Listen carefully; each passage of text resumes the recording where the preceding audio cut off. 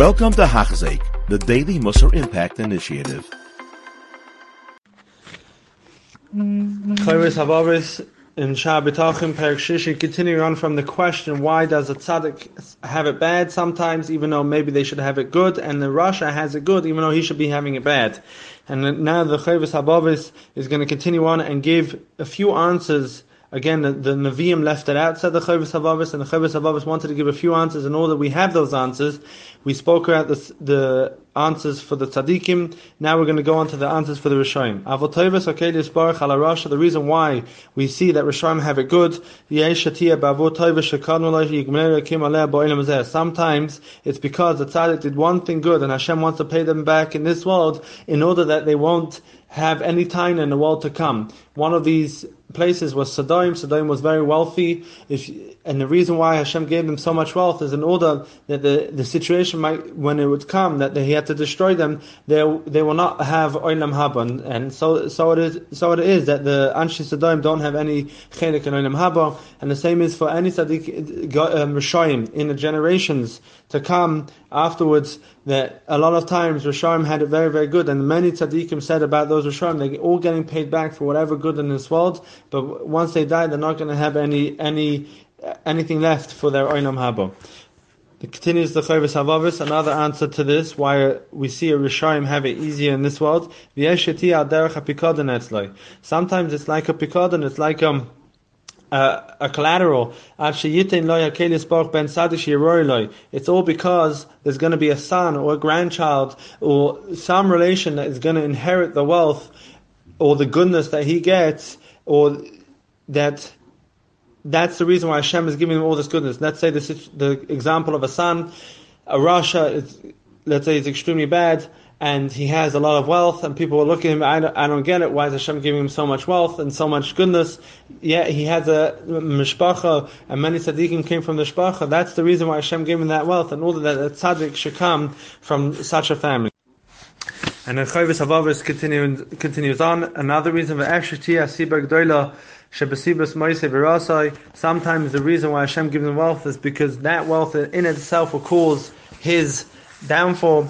Rabbi Shazalik Rubenstein always used to say the case, I can't remember the wealthy person in America who had tremendous wealth, and one day he went mad and he became a germaholic, and he couldn't take germs, and he lived in a bubble with gloves, and everybody who walked in had to walk in with gloves and a hazmat suit, and that is exactly where wealth causes the downfall of the Rasha. So too, Hashem sometimes gives wealth to Rishonim, wherever it may be, and goodness to them, because that will cause their own downfall. Another answer says the Chovos HaLevavos, sometimes Hashem has Rachmanos because He knows that the Rasha has it within him to do tshuva. So He gives him all this good in order that one day it's going to come a time and it's going to be tshuva, and that's it. He got him because he was able to give that wealth, as opposed to if he didn't give him wealth, he would never do tshuva. So it's a rachmanos of HaKadosh Baruch Hu, it's a chesed Hashem that He sometimes gives the Rasha goodness in order that he will come back and do tshuva. And sometimes the reason why a Rasha gets goodness is because his father was a tzaddik. A lot of the reasons why Esav did so well is because b'schus Yitzchak, also b'schus Kibadav, and as we mentioned earlier, Rishonim have his chus. The reason why Esav is so powerful in this world is because of his Kibadav. We mentioned earlier that one zechus stands for Rasha. We see till today we're still being bothered by Bnei Esav because of that chus of Kibadav. Also because the chus of Yitzchak tzaddik, there's some chus over there. V'yesh, another answer why Rishonim have it good in this world. V'yesh etiyan anasos anshe hatamis hatzpunim haroim k'shem roim zem ma'im lasum me'avodas habayre v'chosh mispatzos anshe resh v'limum me'asem v'yisbare hanovel elikim v'yer hanem b'avodas b'sav le'esh sholtem b'im v'vayish noise v'kabes chom me'abayre sal al zeh. Sometimes Hashem gives good to Rasha to test people. The Rasha gets good. What are you going to do? Are you going to follow the Rasha because look, he's getting good, so do I. I'll also be like him and I'll also get good. Well, no, you're going to know the Rasha gets good. Very nice, he's getting good. This is a test from HaKadosh Baruch Hu to see what I'm going to do. Am I going to follow HaKadosh Baruch Hu and do the right thing, or am I going to follow the Rasha because I see he's getting good in this world?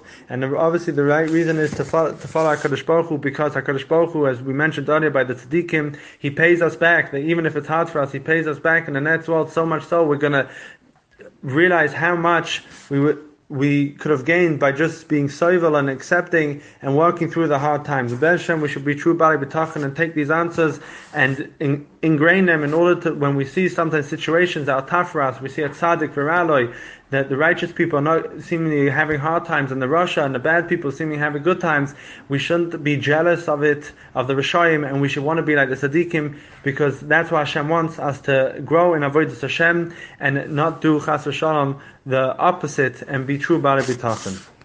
You have been listening to a shiur by Hachzeik. If you have been impacted, please share with others. For the daily shiur, please visit Hachzeik.com or call 516-600-8080.